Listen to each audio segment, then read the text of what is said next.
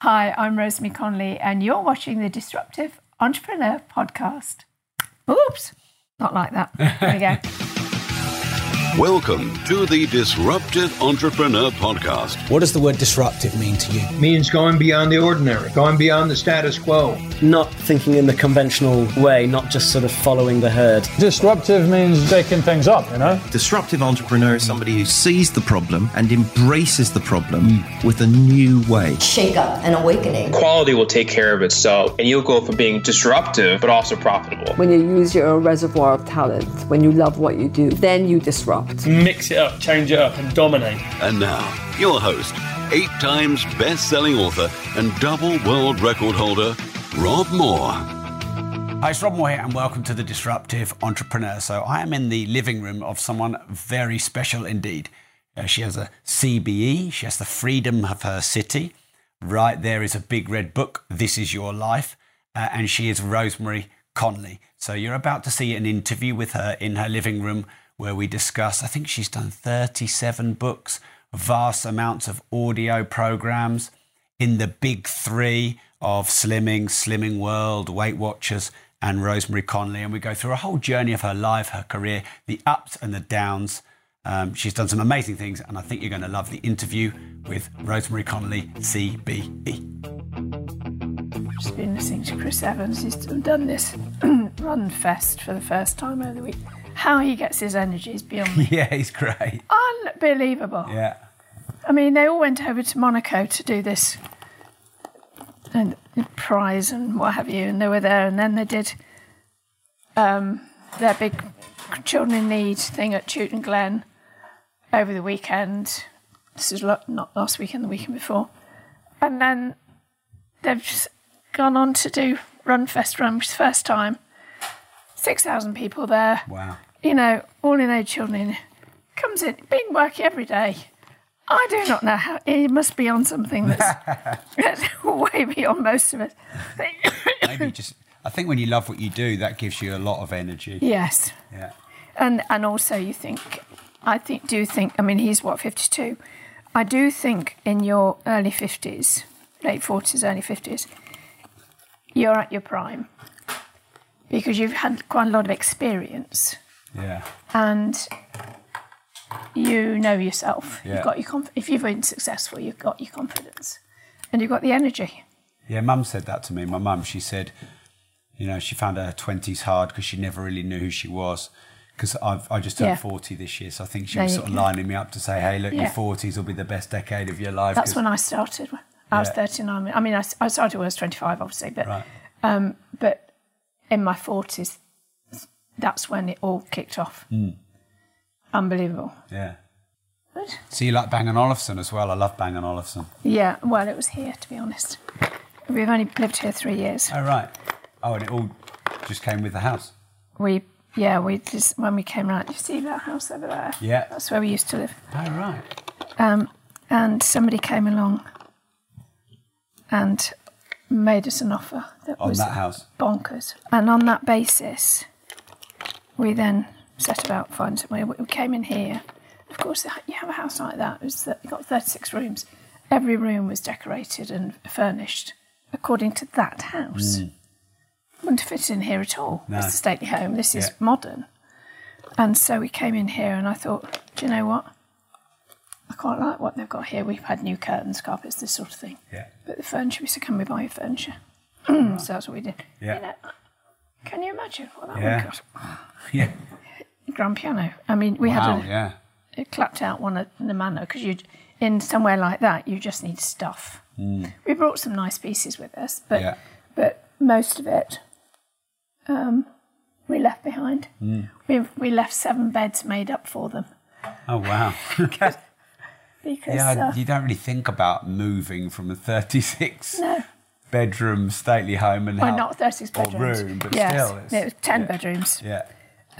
But this has got 6. But it's, you know, and you just think. So in the end, because they paid so handsomely for it, I said, we'll leave you the furniture. Surely there comes a time as well where, do you really need that much space? No.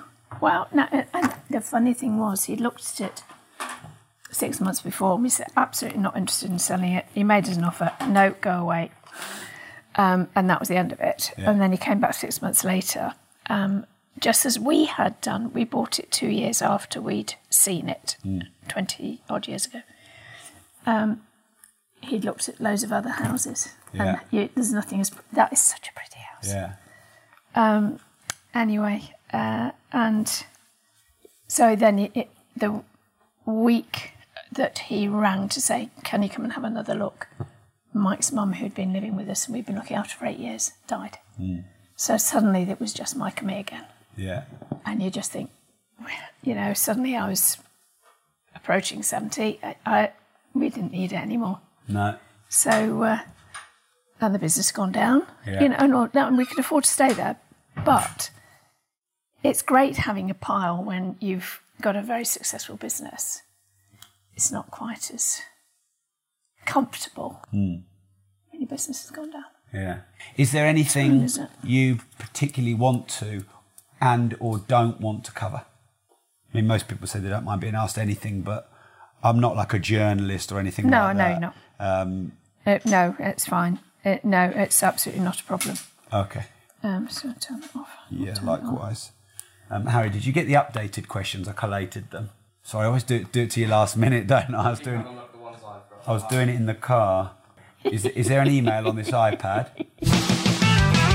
Well, Rosemary, thanks a lot for doing the podcast.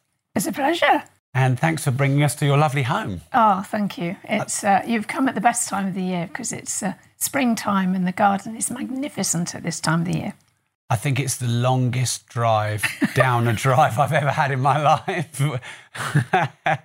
Full-time gardeners here as well. And yeah, we do need that. Yeah. It's very beautiful, and I think it's the first time I've ever had my husband and I live here. We've had a garden that I just go around every day admiring and talking to the plants, doing a bit of a Prince Charles, because they're just so beautiful. And I think about 20 years ago, the people who moved in here, their gardener completely landscaped it. And he must have been a genius because the way he's put it all together is just beautiful and it's good for the soul. Do you think being around this much open greenery and land, do you think it affects you in a good way? Very much so. Yeah. I don't think we've ever not gone on holiday as much as we do now because we just love being here. And so that's nice. So we were talking before the cameras went on and you said you've pretty much been in business now 50 years. Well, in 2021, I will have been in business. That'll be my 50th year of starting my business. Am I allowed to say I wasn't even born when you started? Sure you weren't. I was amazed that you'd even heard of me. Yeah. Well, my mum did your programmes. Yeah. Yeah, well, it's one of those things that I'm now reaching the stage where people say, "Oh, my grandma's got your videos," which is really rather lovely. But the nice thing is that those videos and those diet books, people still remember or use them fondly, and they were very effective for them. So it's very exciting. But it was very different at the beginning because if I sort of start right at the very beginning, I left school just before my 15th birthday. No exam results, nothing. I didn't take any. I failed my 11 plus. But so I left, went to secretarial college for 12 months. And then I got a job. £5 a week were my wages. I gave £2 to my mother. I had £3 to live on, if you like. And then I became a Tupperware lady later on in my sort of 20s. And I quite enjoyed that because even though Tupperware isn't sold in the UK anymore, it is something that I still have some Tupperware in my cupboards. Well, the word's still used, isn't it? It is. It's for like a plastic container. That's what everyone calls it. It's like a generic term now, which is quite interesting, isn't it? And I learned that I was happier to stand in front of people. And I was quite successful at it. I could sell. I did a cordon bleu cookery course when I was first married to my first husband. I was 21. And I learned this cordon bleu cookery course came out in weekly parts. And I did it very seriously and really learned how to cook. And then having produced all these gorgeous foods, I then took them out with my Tupperware so that there was stuff in the containers. And people loved that. And they bought it and very successfully. And I became a manager in 6 weeks. Wow. And that meant, it's quite funny when you look back, I was then given a car. So I was given an Avenger car, where it don't even happen these days. And as a manager, I just had to recruit new dealers and what have you. And I was quite good at that. And so all of this, I sort of felt, well, if I could sort of teach people how to be dealers, and if I could sell plastic containers that people didn't really want, they were overpriced, I could certainly sell slimming. And I did slimming and good grooming when I was fairly young, but probably about 18, I went on a good grooming course. That gave me a lot of confidence. I learned how to use makeup. I mean, these days, young people go onto YouTube and learn they look like models when they're sort of 17. But in my day, that didn't happen.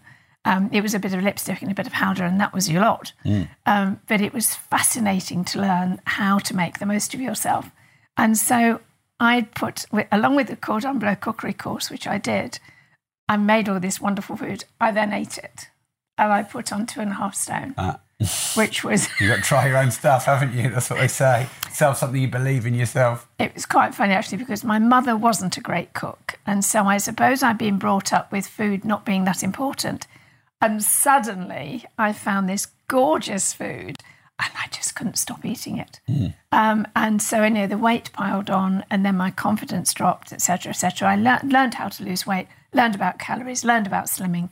And then I decided that I would start classes with my local neighbours. So my neighbours came into my house and they, on a Monday evening, would sit round the table and I designed a diet for them of 1,400 calories a day. And in 6 weeks, they'd all lost a stone. And that was basically the start of my business. And that was 1971. Wow. So I'd love to come to that in a moment.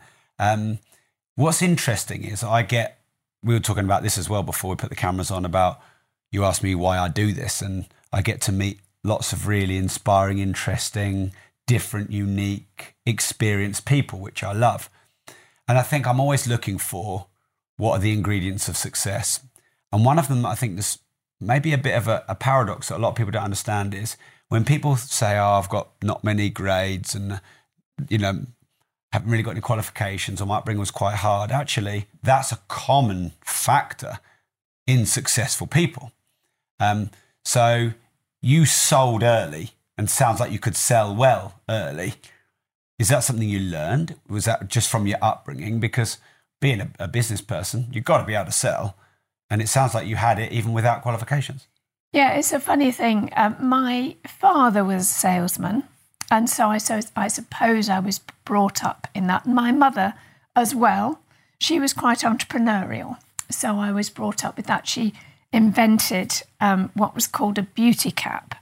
And in those days, we're talking the 50s here, she created a nylon ruched cap that women would go to bed in their curlers and put this cap around and tie it at the front. And make them look more glamorous in bed with their colours in. And she blooming well made this, designed it, got the local farmers' wives to make it, because she was part of the WI and they were. And then she sold it to Harrods. She went down to Harrods, sold it to them. And my friend and I, Elizabeth, and myself would pack these and got 3 old pence per dozen of packing them.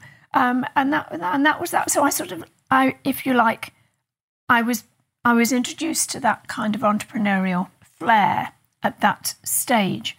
But one thing that I think is very important to my story is that I was actually very poorly as a child. They didn't expect me to live beyond 10 years old. I had asthma, very bad asthma. I went to South Africa when I was 8. I went to hospital when I was 8, 3 months. And then amazingly, somehow I survived and then found a zest for life and interests. And asthma very much became in the background. I still have it. I have 4 inhalers. And And yet it seems ironic that God took this person, this weakling of a child who was going to die, and made them into a diet and fitness guru, which is just hilarious.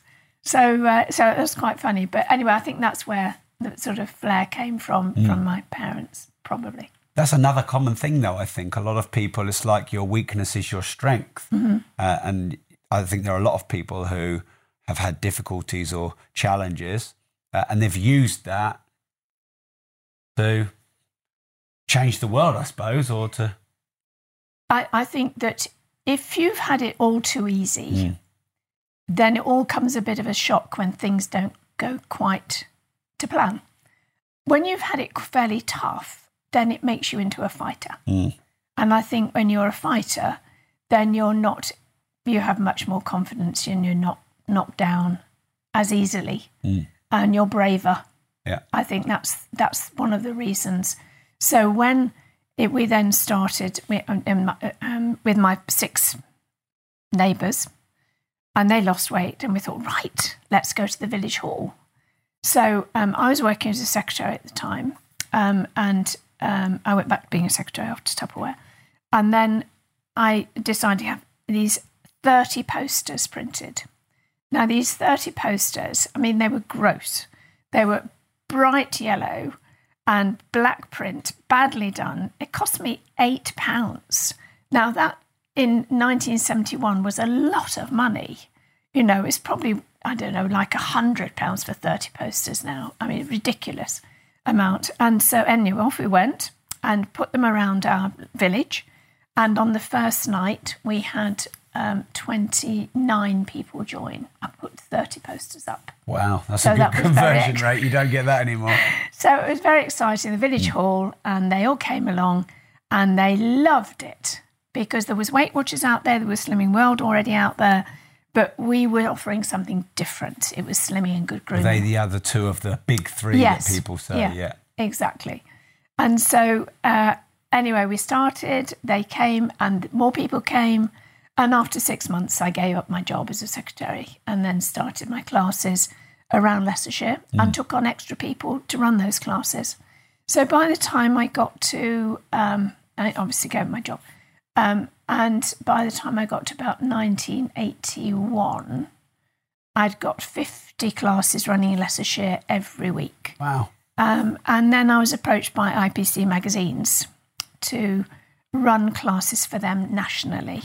They had a magazine, IPC run, they published Woman's Own, Woman and Home, vast stable of titles. And they had one called Successful Slimming. And they wanted clubs to go with their magazine. And so they approached me and said, we'd like to buy your clubs. We'd like you to run it. And I said, well, I'm happy to do it nationally, but I'm not prepared to sell you my clubs in Leicestershire because they're mine. And so after much, much resistance, they gave in and said, okay.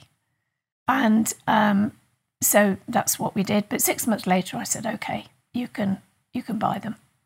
And this is the price. And it was 52,000, which is quite a lot of money in those days. You buy 100% of the company? Yes. Yeah, I sold it to them. And they kept me on as managing director. I negotiated a 5-year deal. And they paid me a good salary, gave me a company car. It was all very exciting. And so then we there started a new adventure. It was not a terribly pleasant adventure because being owned by a big multinational company was not fun. And I swore I would never be owned by our company again. What wasn't fun? Because we've been approached a few times to sell or sell equity. I'm pretty clear I don't want to do it, but my business partner's a bit softer on it. What were the downsides? I think in your case, it's very different from how it was in my case. First of all, I had no experience of that sort of thing, and I just saw it as, wow, what an opportunity. And it was, for the first time in my life, I felt important. And I think my pride and ego got the better of me, to be honest. Also, my marriage was going through a really bad time. And so when they offered this money, it actually gave me an opportunity for my husband and I to part company totally amicably. And I was able to buy a house with what I'd sold the business for. He was able to stay in the family home.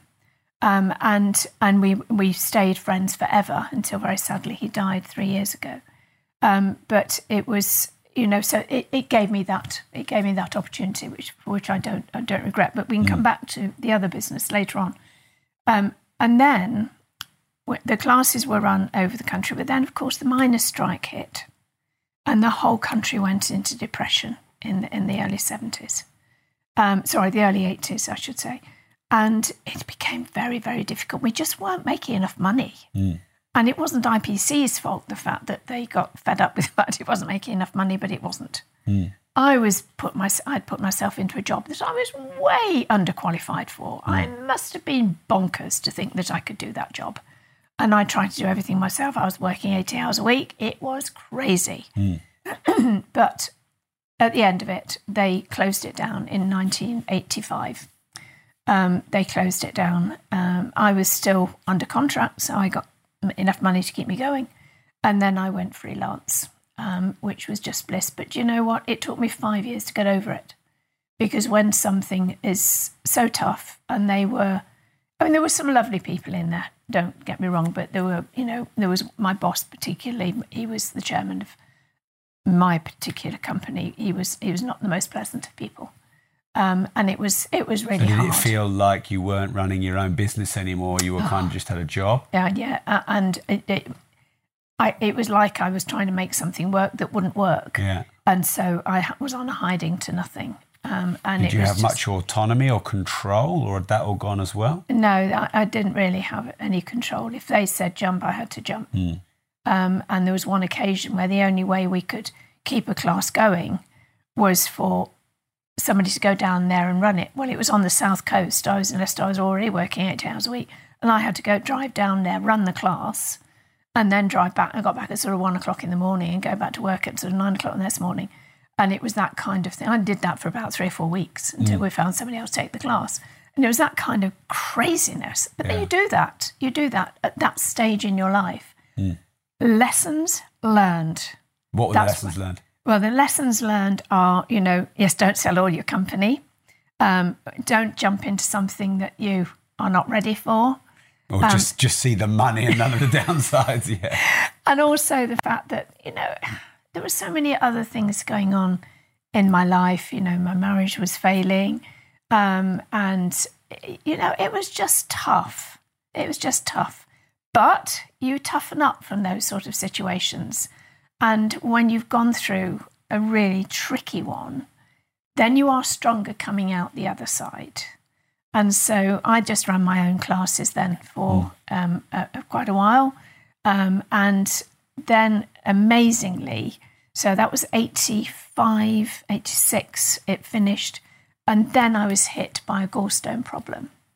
And I've suddenly found myself really ill. Now, I'd met somebody else. There was nobody else involved when my first husband and I split up, but I met Mike, who I am now married to and have been for 33 years. But I met Mike some 9 months after my first husband and I split up. And I had my gallstone problem at the same time through all the trauma of breaking with IPC and all of that. That relationship had gone out the window. And so I was now going to have to sell the house. My company car had gone. I'd had a broken marriage. I'd had a broken relationship.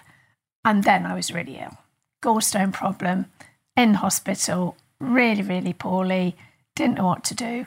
While I was in hospital, I saw an advertisement for a book called Power for Living. And it was basically an advertisement endorsed by Cliff Richard, Lord Tony Pandy, and Gerald Williams, the tennis commentator. And they were basically saying, if you want to find power for living, send for this free book. And, ask God to come into your life. And so I'd always been, as a child, I'd been brought up going to church, but I had sort of been detached from it. But then suddenly I thought, well, goodness me, I am here on my knees of my life because I have made such a mess of it. And so I sent for the book, and it came back about 10 days later.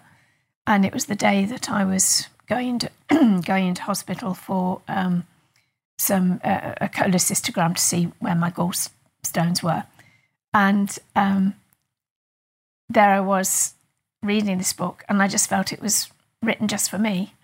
And it was written in such a sort of easy to read way about Christianity and how if God's in the centre of your life, just leave everything to him. And that night I got home and I read the rest of the book, and there was a prayer in there which I got out of bed and I knelt at the side of the bed and prayed it for all I was worth. And it just basically saying, I'm really sorry for all the bad things I've done. I've done plenty. Excuse me, my voice. That I really want Jesus to come into my life, and I want to live my life your way, not my way. And that's the principle of it. Got back into bed. I just felt completely washed through and completely new and revitalised going forward. And I felt as though God was saying, I am now the chairman of your life. Just follow me. And this massive surge of confidence came upon me. And the next day, I felt that, in fact, the same night, I felt God say to me, I should marry Mike. So even though we'd split up, we'd been together for 2-3 years, no, split up now, he said, you should marry Mike. And so I waited till the Friday. We went out for lunch. He'd been back to help me while I was so poorly. And on the Sunday night, he came round that weekend after my conversion, if you like, on the Friday, on the pretext of wanting to see the dogs. And I said, and he said how much he was missing me. And I said, I'm really missing you too. And we got back together, and I said, let's go out on Friday. Well, he might have said that. And we went out for dinner, and halfway through the dinner, I said, shall we get married? Oh, you proposed. I proposed to him. For years, people have been asking me where I buy my watches. Many of you may know I'm a watch collector, I'm a watch investor, and those as an asset class have done me very well in the last 15 years. I have never shared where I source my watches from or my watch dealer until now. My watch dealer used to be a professional footballer for Manchester United, and he formed a watch brand called Broadwalk. And he sources the higher-end brands like Rolex, Audemars Piguet, Patek Philippe and Richard Mille.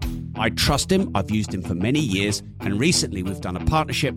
Hence, I'm inviting you, if you want to start investing in watches and protect your money from the banks and inflation, to check out Broadwalk. That's BROADWALK. And the website is broadwalkgroup.com. The email is sales@broadwalkgroup.com.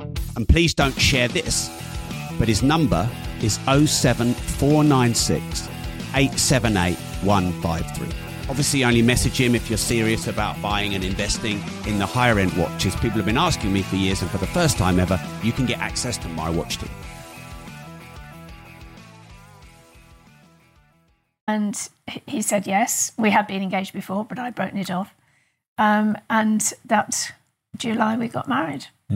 And we've been together now we've been married 33 years.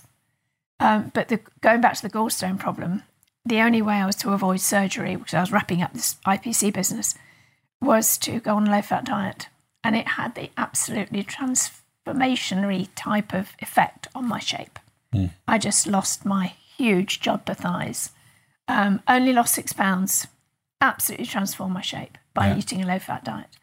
And it was from that I then created the hip and thigh diet, because I gave it, my people in my classes were saying, what has happened to your body shape?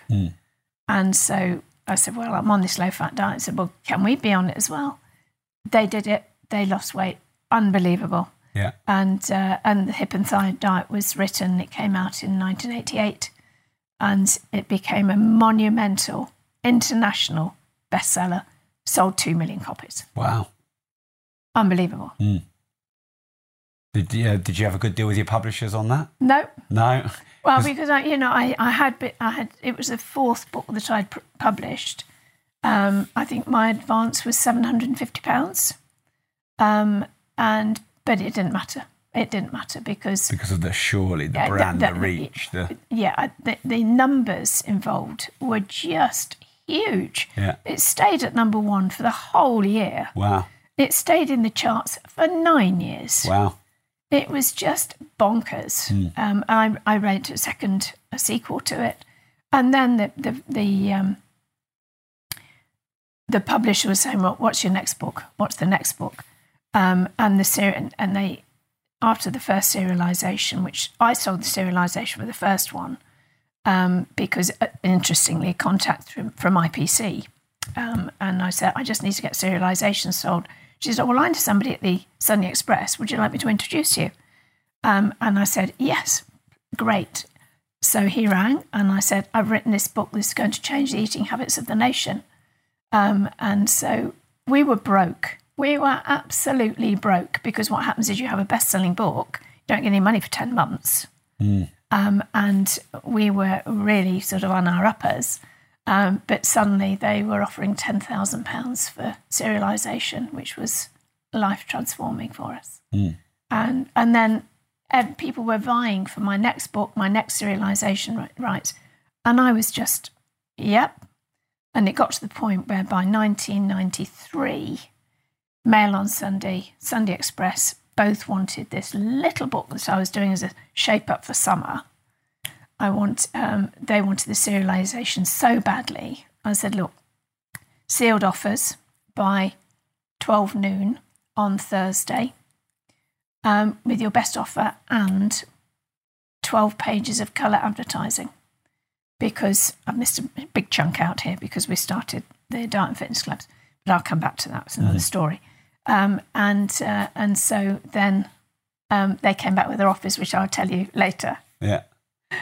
Wow. So I'm tracking this journey. I'm trying to work out, does Rosemary have a grand master plan through all this, or does life take her on this journey and she just rolls with the opportunities that come? Which one is it? It rolled with the opportunities that came. Yeah. Because with the hip and thigh diet, it being number one in Australia, New Zealand, South Africa, Canada, I went to all those places on book tour with Mike. And it was just amazing. You suddenly felt, whoa, this is extraordinary. And so we did that by the time we got to about 1991, 92, it was just unbelievable. I couldn't write books quickly enough. And then I was asked to do a fitness video. I had my own series on BBC daytime every week. It was just like everything. I contacted the BBC and said, "Got an idea for a TV series. Are you interested?" Well, I was everywhere. I was in the front covers of magazines. It was bonkers. And so they said, "Yeah, come and see us." And I was on air in 4 months, my own series. And were you the sort of person that would just take all these opportunities or select them carefully? I usually sought them, so I approached the BBC. Yeah. And once I knew that I had a diet that worked, it gave me enormous confidence. And of course, I was a fitness teacher. I'd been a fitness teacher for 20 years by this time. And so I was able to stand in front of a camera and teach. It was a bit scary, but, I was able to do that. So in effect, all the skills, even back from doing the cordon bleu cookery course, when it came to doing cookery, I could do that. When it came to doing fitness, I'd been doing that for 20 years, I could do that. When it came to writing, I could do that.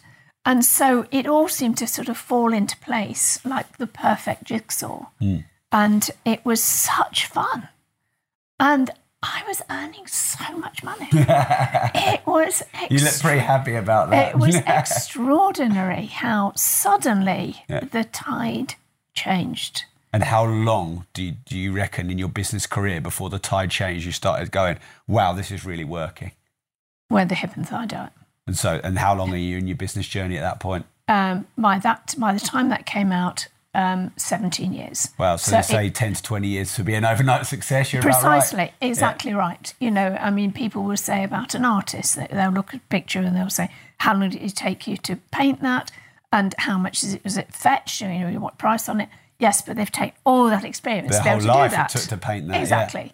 Yeah. And that was very much, you build up your reputation, you build up your brand, you build up the trust between all the newspapers and your publisher. And I always delivered on time, did the best I could. I never, ever wanted to not do my best. So that was really important to me. And then an amazing thing happened. So it got to 1992. I was doing my TV things. And suddenly there was an advertisement for a great big country mansion in Quorn, in Leicestershire, 147 acres, massive Georgian house. And I thought I would really like that. And Am we I were looking at it? no, that's not that it. one. Oh, right. And then, so anyway, I managed to persuade Mike to go and have a look at it. And there were about 10 other people viewing it. It was very economically priced at the time. So we went and had a look at it. And as I say, about 10 people before us had been that day. Well, the place was a wreck. And you suddenly realise this is completely impractical. There's no way we'd want to live there. So what was I even thinking of? And so we came away thinking no more about it. Well, anyway, about 3 months later, it was back in the paper again, price reduced. And I just thought to myself, that house has got my name on it. And I rang the estate agent and I said, I don't know what we're going to use it for.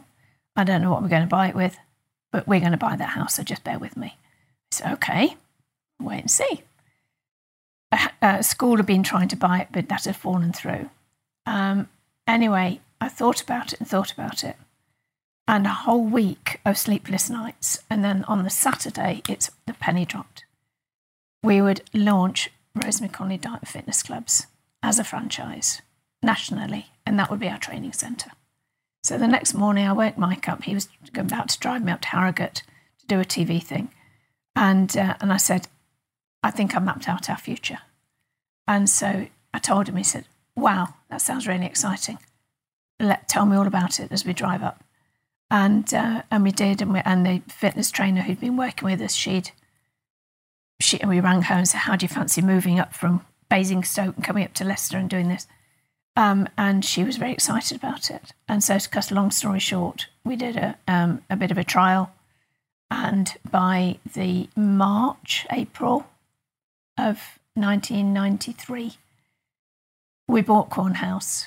We launched the clubs. It was a phenomenal success. We sold 67 franchises in the first year. Wow. And it was just bonkers. So exciting. But what we were doing was everything that my books, my diets, my fitness videos, all of that was now going out to the people. And every single one of our franchisees was qualified, and everybody who worked for them was qualified to cheat exercise to music. And that was a very high bar for anybody else to meet. Yeah. And nobody else did. And that's what we did. And so then, when it came to the serialisation of Shape Up for Summer and the Express and the Mail, that's why I wanted the 12 pages of advertising to launch the clubs. And the Express came back with a 6-figure sum, but they couldn't do the advertising. And the Mail came back with slightly less, but with the 12 page of advertising. And that started it off. And that advert, or those adverts worked well, did they? Absolutely. Yeah. We just put where all the classes were all across the country. Yeah. We listed them. It's phenomenal. It flew. Absolutely flew. And it was the start of a 20-year adventure. Yeah. Yeah. And tell us about that 20-year adventure. Give us the radio version, the radio edit, the 3-minute song version. Right. 3 years later, we had a magazine. There was a Diet and Fitness magazine. That lasted 16 years. And then we had, we had our own TV channel towards the end. And so many different things. Licensing products. Unbelievable. It was such an adventure. Yeah. And then at the end, when it came to 2014, about 2013, things began to get tricky because the whole world was doing fitness. You could go down to your local leisure centre and get a free class. You could, there was the whole internet thing, of course, completely. I mean, I started, there were no mobile phones, there were no computers. People do workouts just from videos and apps on phones. Absolutely. Yeah. I mean, and the whole world just changed. And instead of people queuing up to go to the classes, now the franchisees were saying, we're just not getting the numbers in. Yeah. And we lost 25% of our franchisees in 2013. Wow. And that was a massive, massive hit for us. And by the end of 2013, to the beginning of 2014, it was the beginning of 2014, we were about to go to press with our next issue of the magazine, and we hadn't paid the bill for the last one. And my MD came in and said, we haven't got enough money to pay. And I said, that's it. We're calling you today. So it literally took a year and then over. Yeah, I mean, yes, the loss of the franchisees and the economic climate and the fact that magazine publishing was doing this, because we all know that printed media is disastrous. Plus, there was the horse meat crisis. We had ready meals. 20% of our sales went for that. It was just like it was meant to all come to an end. Wow. So it was horrible. Yeah. Why was it horrible? Because people... You have creditors, you can't pay everybody, people got nasty, staff got nasty, and you think, oh, come on, we were a family. This is really hard. We put all our available money in to prop it up. And then you just have to say, that's it. That's it. So that was that. Looking back, because it's easier looking back, is there anything you could have done differently to maybe predict the signs, pivot, change your business model, or do you just think, no, that was meant to be, that was a chapter of the life that we move on from? I don't know what we could have done differently. No. To be honest. I really don't. Yes, the TV channel was an expense. It didn't earn money. I mean, that was an unfortunate one because when we first launched it, we were told by the advertising agency Fox that, oh yes, you only need to get, if you get 100,000 viewers, then you'll be able to earn really good money. By the time we did get 100,000, you need 1 million. So we were getting advertisements for Mercedes on our site, and we're getting like 30p. It was ridiculous. Wow. And so that just didn't work, sadly. TV channels are really expensive. They are really expensive. Yeah. And it was a great idea. We loved doing it. The members loved it. The franchisees loved it. We got a great archive from it, which is for sure. But sadly, it just didn't. And was that quite a drain on the cash flow of the business then? Well, yes, it was, but without a doubt it was. But you sort of do things because you think, well, this is all part of our USP, so that was what it was. So when he went into administration, then, of course, we were meeting with people who were interested in buying it. Our administrator was great. He was very kind. He understood. He was empathetic. He could see what sort of business we were. And some of the clubs, the franchisee was given, right, you can go off and do it on your own with no restrictions whatsoever. You can't use my name, but you can go off and do your own thing. Keep all your money. And for many of them, that was great because they didn't have to pay us anymore. They'd already established their business. That was fantastic for them. Some of them wanted to be part of a group, so a company came in and took those away. And then another company came in and bought the online business. Rosemary Conley Online had been there for 10 years or so. They bought that, plus the archive of the magazine and the TV. And they also took me on. And so there was me, one of our franchisees who was a consultant, Sarah Skelton, she came on board. And we, together with two completely new people, it was like an arranged marriage of 4 people. But we all got on really, really well. And that company still runs today. And we have loved that adventure. But then new adventures come along. and that's exciting too. What's it like selling, essentially, your own name? You're almost like selling your own name. Yeah, if there was one mistake I made, the administrator told me this afterwards. He said the one mistake you made was the fact that the company owned your name. You said you should have licensed your name to the company. Right. Because I had to sell my name. But the contract of negotiation was very interesting because I had to, in effect, I am free to go and do what I want as long as I'm not in competition. So that's fine. So I can't run an online weight loss club, for instance. Yeah. That suits me fine because as far as that is concerned, there are better people to do that who are more techie and so on. Yeah. And if you like, I've now reached a point in my life, I'm 72 now, that I actually want to change my career slightly. I still contribute to the online site. I do motivational minutes and every day and other stuff that we do. But I also I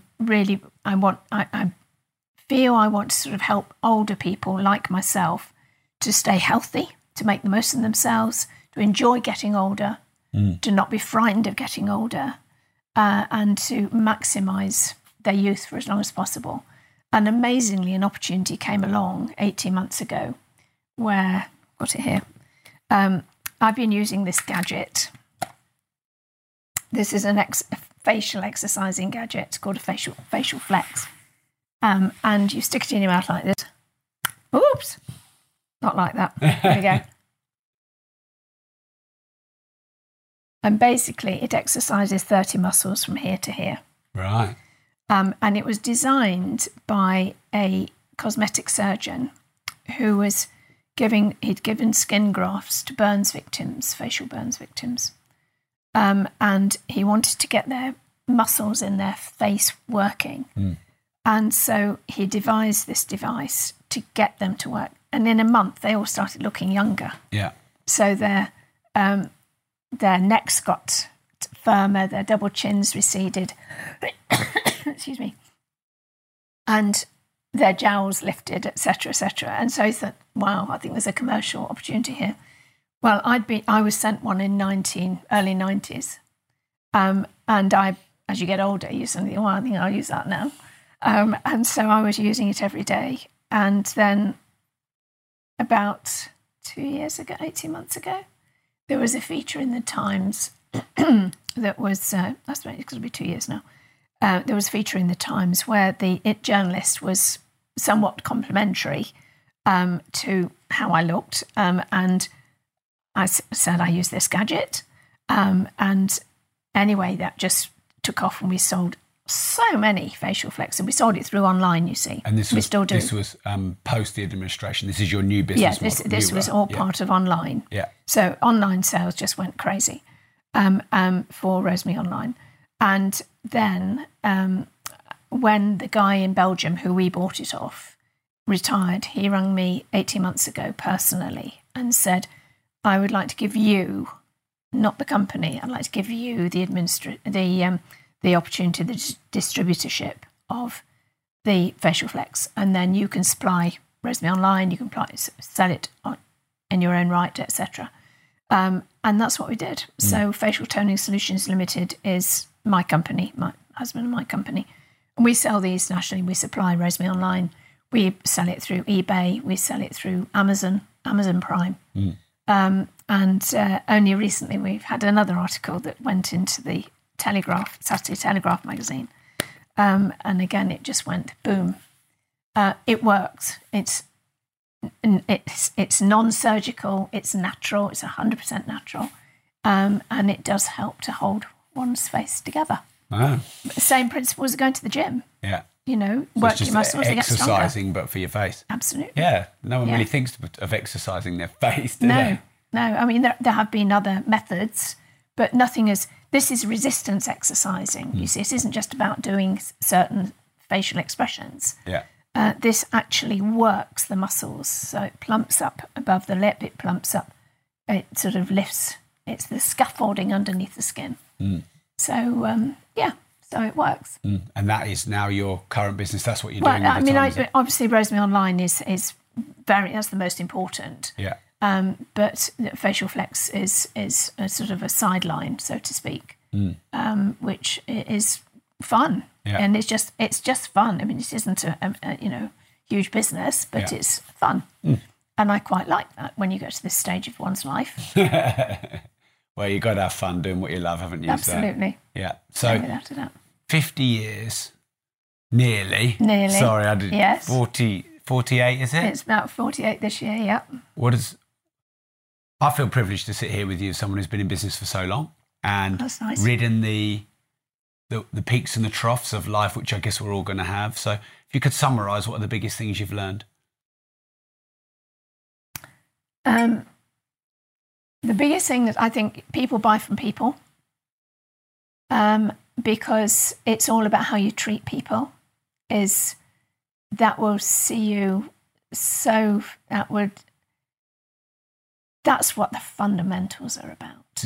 Because even when we went into administration, the newspapers were amazingly kind to me because they knew me. They were sad. They were genuinely sad that what had been a fantastic business had not worked in the end and had to close. And that was all to the fact that we'd had a good relationship. I'd always been nice to them. And I think if you're nice to people, people will be nice to you. So I think that's the first thing you learn. Second thing that you learn is always try and deliver. Deliver on your promises, because if you can do that, if you're going to say you're going to deliver something on time, then do it. If you're going to say you'll do something, do it. I think all of those things are really important. So I think treat other people as you'd wish to be treated yourself. Right. Thank you very much. Okay. I believe, let me just check I've got this right. Your brand was one of the big three in the slimming, fitness, health. So there was Weight Watchers, Slimming World. Yep. And your brand, Rosemary Conley. Yeah, Rosemary Conley Diet and Fitness Clubs. Yeah. So that's amazing to be in the top three brands. I mean, if you're in the top three brands in, I don't know, the soft drinks, then your Coke, Pepsi, and so that's amazing because it is a huge industry. What do you think made your brand unique, maybe compared to the other two, and that got you to be one of the top three biggest brands in that whole space? I think that it was the fact that we did diet and fitness, and there was a brand behind it. I'd got a pedigree as far as, my books had been revolutionary. They had been life transforming for so many people. I'd been sort of very privileged to be invited into people's homes on a daily basis to work out with them. So there was a name and a brand, and people knew me, hopefully liked me, otherwise they wouldn't have been working out with me, and trusted me. And all of those things was a big plus factor. Yeah. So when we launched Diet and Fitness Clubs, I know that the others were anxious, and Weight Watchers did try to do fitness, but it just didn't work. And it was of its time. And I remember Anne Widdicombe saying in a feature about it after we'd gone into administration, nothing lasts forever. She did very well. She had a great time doing it. Nothing lasts forever. And I think that is very valid. And I think actually it was meant to be. I think and I've had such a ball doing it. But also there were other exciting things that I haven't mentioned. One was the fact that I was on Dancing on Ice in 2012. I've got a little question about that. Yeah. There's also some big red book there. Oh yeah, that was good fun. Harry, are we allowed a quick cutaway of that? Yeah, sure. Well, whenever you're ready, Harry. But that's amazing as well. That was fantastic. That was 2001 or 2, something like that. Yeah. But that was amazing and fantastic. So how was Dancing on Ice? Because that's a question I've got. Right, Dancing on Ice. I was asked to audition about 2006, something like that. And I'd never ice skated in my life. I used to skate in my socks on a wooden floor when I was a kid, but never had any skates on my feet. And so I thought, oh, yes, let's go and do this. So anyway, I went and I was in my 60s then, and I'd gone to Nottingham to have a lesson or two before the audition. I was absolutely hopeless, absolutely beyond hopeless. So anyway, I didn't get through the audition. Then I auditioned again. Then Universal Studios came to me to headhunt me from the BBC for doing videos. And they were paying me a bucket load of money. Excuse me. They were paying me a bucket load of money to go and do 3 videos. And I thought, you know what? I can't take the risk here. So I signed the contract, didn't skate for the 3 years, and then went back to it. In fact, the week after I'd recorded my last video, I was back on the ice having lessons. And I still wasn't very good. And I auditioned again and again. 3 times, no. And then Dr. Hilary Jones, who I knew well because we'd interviewed him and we'd become friends because of our magazine, and also our TV channel, etc. So he was on. And I said, anybody else, Hilary? And I'd have been so jealous. I said, I so want to do it. So anyway, the next time he came up to Cornhouse, he said, right, this is a DVD of what I can do. And he said, send your DVD, write to Christopher Dean and Jane Torville and tell them how much you want to do it. And I never gave up. And I suddenly got a phone call in September 2011 to say, you're in. And it was just like the best news I've ever had in my life. It was just extraordinary. Business news. I mean, I'll talk about finding you pregnant and that sort of thing. That was very exciting. But it was just phenomenal to go and then I didn't believe it, because you have business in life, you have disappointment. You think things are going to happen, and at the last minute they don't. I've been on TV programs. I've got up at 4:45 in the morning, travelled down so-and-so to go on a TV and not got on. So that's what life is like that sometimes. I didn't believe I was on Dancing on Ice until the second I skated on the day, because if I'd broken my ankle at lunchtime that day, I wouldn't have been on. So suddenly I was on, and it was for real. And it was phenomenal. It was beyond my wildest dreams. It was like waking up in heaven.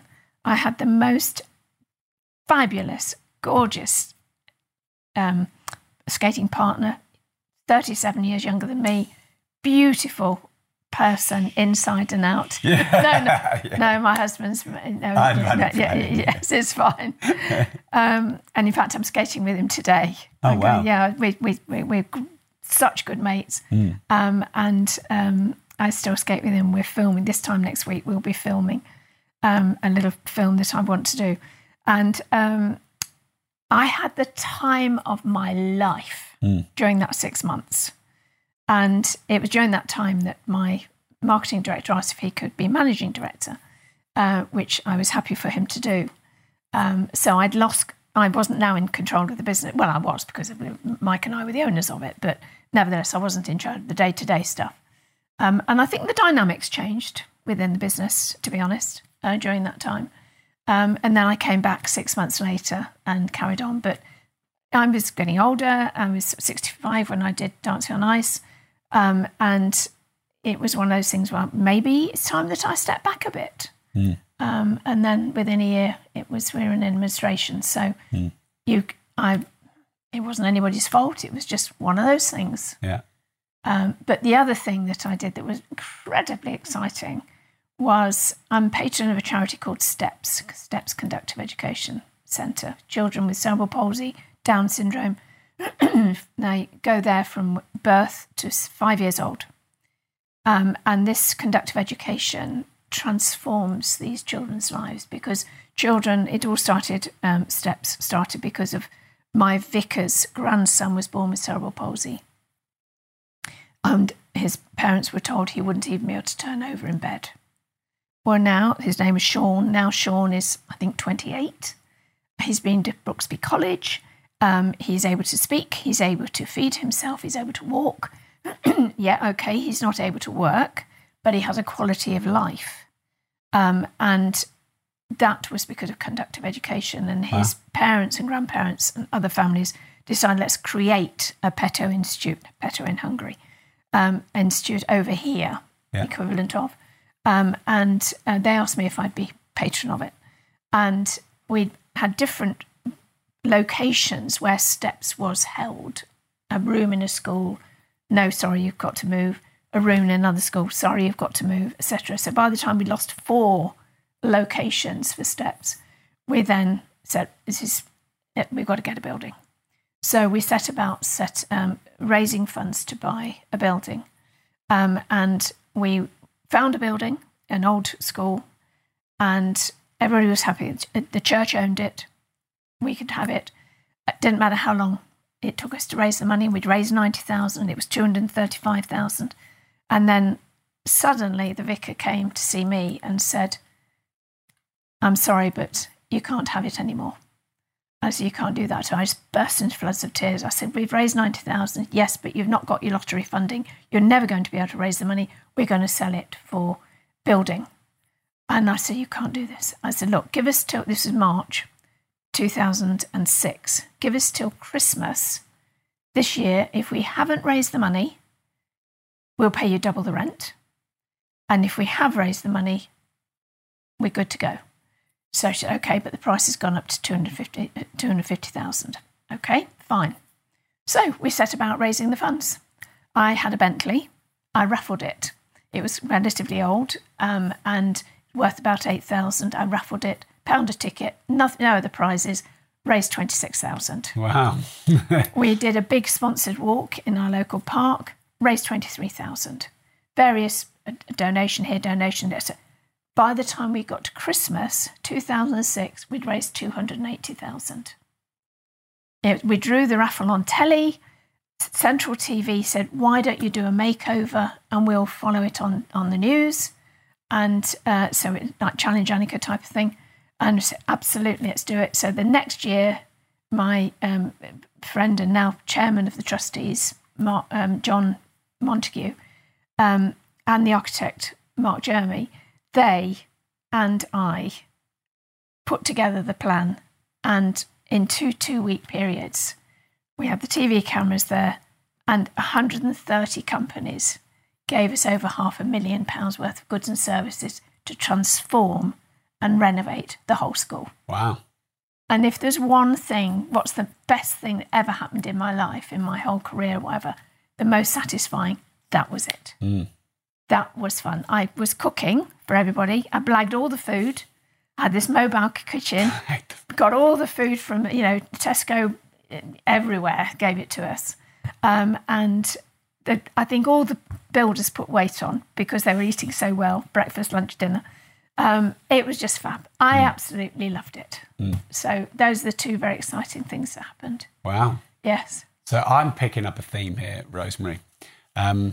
You said earlier, fighter. It doesn't seem like you take no for an answer. When people turn you down, reject you, or you can't get on a show or whatever, doesn't sound like you're very good at giving up. I would never give up.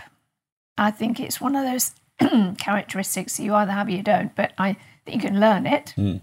Do you ever doubt yourself? Oh, yeah, of course. I think we all do. But I think there was, as far as Dancing on Ice was, I have a prayer list, and I have a list.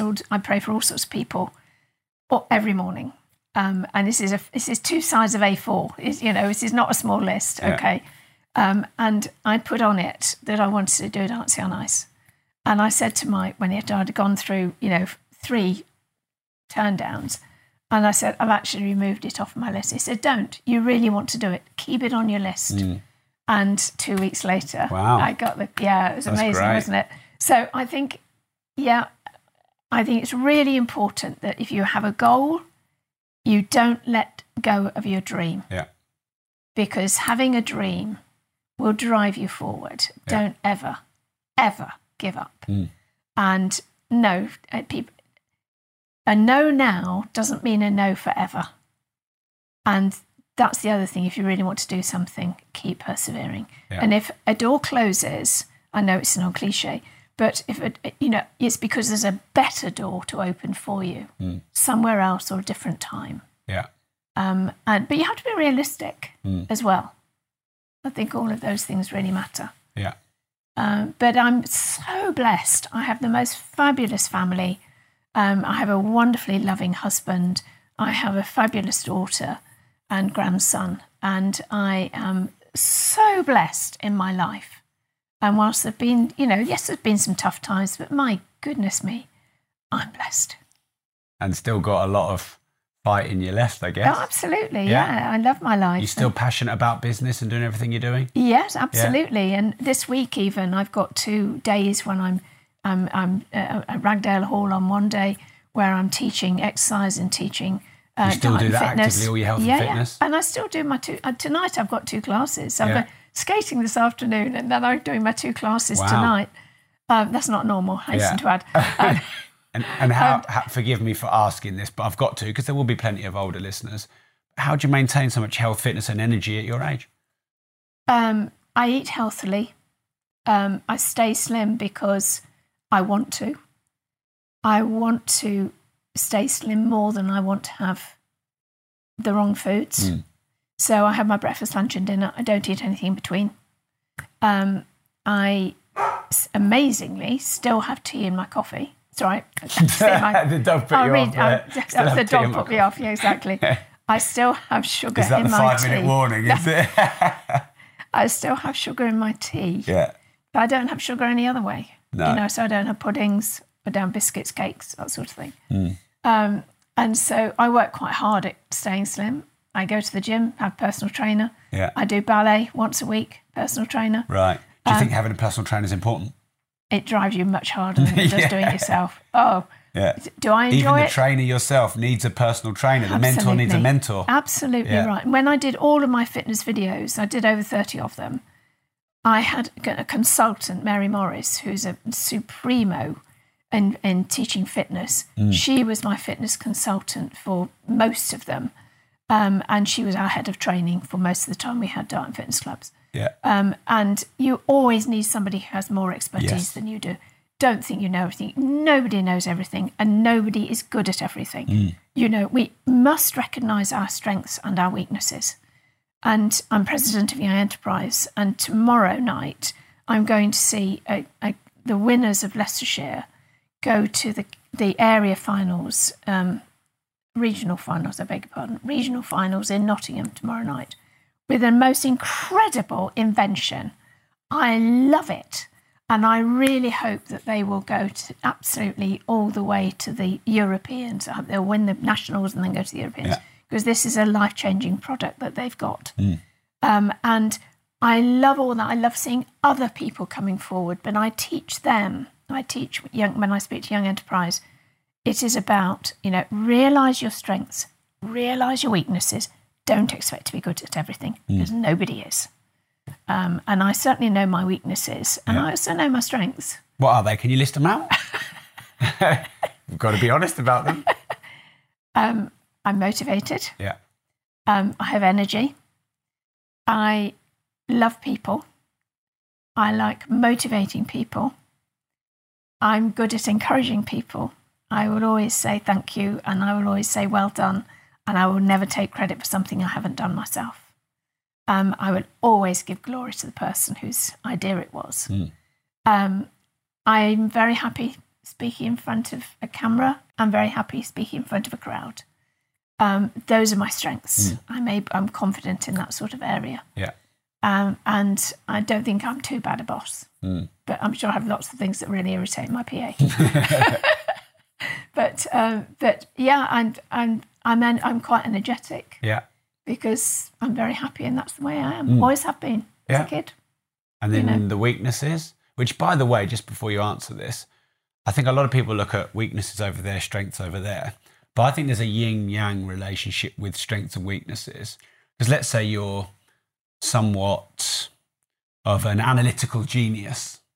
obviously could have major upsides if you're analysing deals, engineering software, but that can also be a weakness. Mm-hmm. So I think a lot of people's strengths and weaknesses are sometimes the same thing, just the sort of the polar ends of it.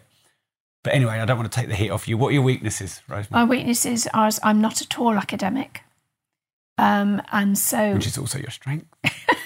Otherwise you wouldn't be here. My strength in that is the fact that I'm able to deliver something in a very understandable, non-academic way. Yeah. So in that, it has been a strength, but I'm not academic. I cannot memorise. I can remember, but I can't memorise. Einstein said he just used to get everything out of books. Yes. Yeah. He didn't take claim for memorising anything. No, but if you know, and sometimes you're doing a TV thing and they say, right, you need to say this, like a TV commercial or whatever. And, you know, this is what you need to say. And you've got to be kidding me. I can't remember that. I will not memorise that. Yeah. I can memorise, but I have to do it like 500 times because I had something in my brain not working, I think. And it's always been the same. Yeah. So I can't memorise. I'm a bit impulsive. A bit. Insofar as I just think, that's what we're going to do. And that's both a strength and a weakness, isn't it? Yeah. Yes, it is. And I will be open when I want to Cornhouse. Mike, he really, really tested me because we looked at another dozen houses before we bought Cornhouse, and we had to test it and have the first 3 franchisees launch and be a massive success before it's okay. And I was able to go, and I am very patient. I am a patient person. But controlling, it's a weakness, but a strength. Because if you're going to run something, you've got to be in control. And so I think that's a strength and a weakness. Yeah. I say I can be impatient. I can be patient. You know, it's weird, isn't it? Yeah, it's all linked. I watched recently a Harvard documentary on Alex Ferguson. He talked a lot about control. Had to have control. Probably most successful football manager ever. Yeah. So I guess that could be a weakness if you become a bit controlling, but a strength because you run your ship. I think that I let go of some of the control at the end of the business. And was that good or bad? Bad. Yeah. Yeah. Why did you do it? Because I thought it was the right thing to do. That can't be wrong then, if you thought it was the right thing to do. And I at the end, and I look back on it 5 years now, and think it was the right thing to happen. So who am I to criticise that? You know, without a doubt. And I speak. I have an absolute open heart, head. I say it as it is. I'm much too open. I tell anybody anything. Yeah. But you could, if you said to me, I'm going to tell you something in absolute confidence, you absolutely would know. I would not tell anybody. So, got that too. Okay. So, in a moment, we'll do the quick fire if that's okay. Okay, yeah, sure. But that big red book. Oh, yes. So, there aren't that many people I've visited. Can I pick it up? Yeah, please. And I've visited OBEs, MBEs, all sorts of amazing people. But I think you may be the first on our whole 400 episodes to have one of these red books. Yeah, well, this is it. And it is, you have to wait quite a long time after it to get this. Oh, really? They don't give it to you on the night. It goes about 8 months later. No, yeah.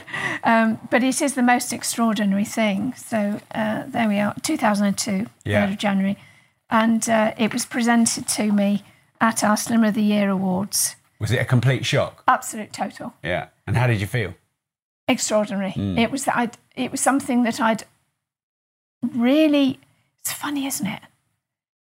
Right at the very beginning, 1971, when I was starting my first classes, and I thought to myself, and I think obviously I'd had my first class, it had gone well or something, and I thought to myself, wow, maybe one day I'll be famous and I'll be on This Is Your Life. Isn't that weird? Yeah. You could think something like that. So anyway, it was a complete and utter shock, and it was just extraordinary. And so anyway, lots of people that were... that my PA, I had PA and a secretary. Yeah. And this guy was the first guy that I went on Radio Nottingham with. Wow. Where I did my trial for, he's a bigwig now in radio. And just amazing. I mean, it's just fabulous. So that was that. And then I did get a CBE. Yes. And if you pass it to me, it's just on the piano there. Oh, careful, Harry. Careful, Harry. Next one along. No. The one in that was freedom of the City of Leicester. Thank you. I was the first woman to be given the freedom of Leicester. Wow. Yes, that was quite exciting. How have you used that? You just wander around at night? You take your sheep down High Street. It was very exciting. Yeah. A bit daunting and extraordinary, because the people like Richard Attenborough, David Attenborough, they're previous ones. Right. And it's not, they're not done every year.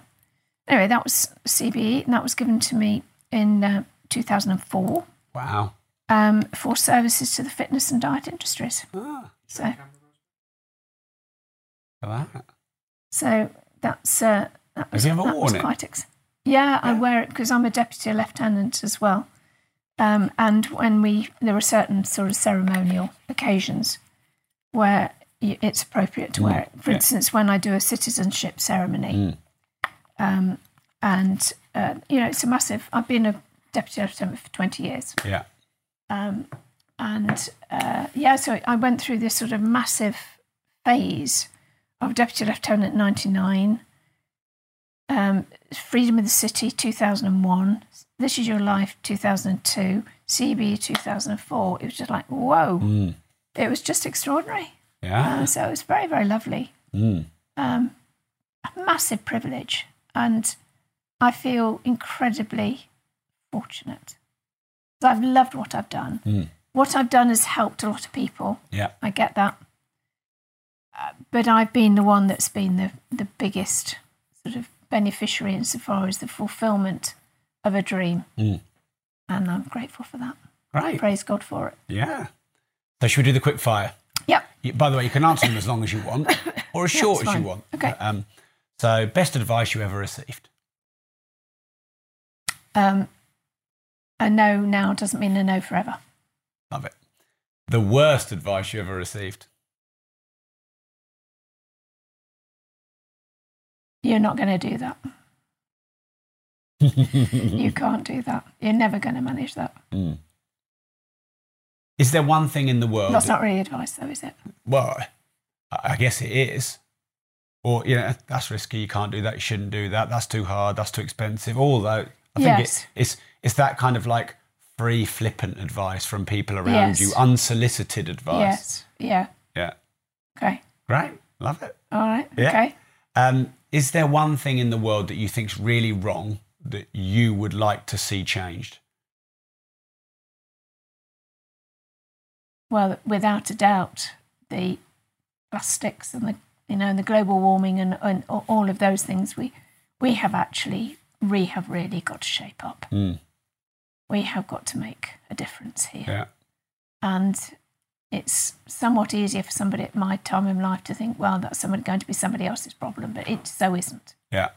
And I think God bless David Attenborough, because he has, and Prince Charles, I think, because in 1973 he recorded about plastics are bad and they're going to harm the planet, and then David Attenborough doing his films that people have really taken notice, and all the youngsters have really heard it, and we need to do that. Yeah. Take note. Take action. Okay, so I don't often ask this question, and it does go around a lot on podcasts, but I'd like to ask it to you because I do think it's relevant. When did you quit that job? You said before, what age were you then? When you quit that job after 6 months in to kind of go on your own for the first time. How old were you then? What, to go on? Right at the start, you were taking us through your journey. Oh, right, and okay. About 6 months in, you were able to quit your job. Oh, right, that was SAG days, Slimming and Good Grooming days. Yeah. So how old were you? 25. Okay. So what advice would you give your 25-year-old self if you could go back and have a quick chat, maybe here on the sofa with your 25-year-old self? Follow your dream. Absolutely follow your dream. Believe in yourself. and you have no idea what you are capable of. If I had known when suddenly hip and thigh took off like it did, that what was going to happen, I wouldn't have believed that. And I honestly believe that if you have faith and have faith in yourself, you can achieve more than you ever dreamed of. You're definitely motivating me when I go back in the car. I'm going to get on the work on the back. Right, finally then, this podcast... Oh, there's one thing I want to say, no, sorry. Please, sorry, no, go for it. And one thing that my husband said to me, because I've been writing my autobiography and sort of saying things to him about it, and I said, I always believed in myself. He said, that is so important. He said, not many people do that. And he said, but to be able to say, I believed in myself, that is critical. So how can someone believe in themselves then? Because like you said, not everyone does. And you're saying you need to, it's critical. So how can someone believe in themselves more? Just believe in yourself. I mean, I don't think... if something comes from within, but you've got to be you, don't try and be somebody else. We all want to look at motivational gurus and we take on board what they say and we learn from them and we grow from them and we learn, but then we're steering that way because that's how we want to be. We want to be more successful. We want to be this or that or the other or more. We gravitate naturally to those people, I think. And Richard Denny was somebody that I was massively respectful. Yeah, I studied a lot of him. But did you? 10, 15 years ago. Yeah. Selling to Win, I think he wrote. And Dare to be Great was my introduction. And I listened to that. It was audio tapes. Just in 1988, 89, my hip and thigh diet just hit the headlines. And I happened to meet his first wife at somewhere, and she said, I'll send you my husband's tapes. And I read those, and that completely blew me away. It transformed the way, it just opened my eyes to thinking, well, that's how you do it. Yeah. You know, it's about going the further. It's about doing more, giving extra service, being nice to people. People buy from people. All of those things I learned from him. And he became a friend. Yeah. He very sadly died a couple of years ago. But he was... It is sad. I interviewed Tony Buzan, who did all the mind mapping, and not long after that, he passed away. Did he? Yeah. It's tough, isn't it? But you definitely have to live your life, don't you? Yeah, you really do. And Richard, his business had gone down at some point. When he heard that my business had gone down, he visited me at home. Right. To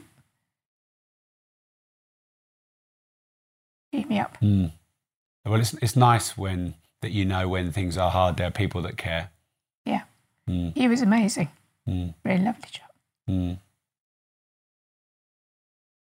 this podcast has a theme of disruptive, and I think you completely disrupted your space, your market, your niche. What does that word mean to you, disruptive? It's got the T-shirt and there everything. You go. Disruptive. Well, it makes you think differently, that you think you're on a path down a certain track, and then certainly something comes along and it challenges you. And I think we need to be challenged. And whether it be, the vicar coming in telling me that the price had gone up and we're under pressure for steps, etc. And all that did was motivate us to achieve 10 times more than we would have done otherwise. And so disruption can be very, very positive. And I would see it as that. Right. You've been lovely. Thanks for inviting us to your home. No, you're very welcome. I've had a great time. And thanks for doing the podcast. Thank you very much. It's been a pleasure. It really has, Rob. Thank you. My pleasure. If you enjoyed the interview, like and subscribe.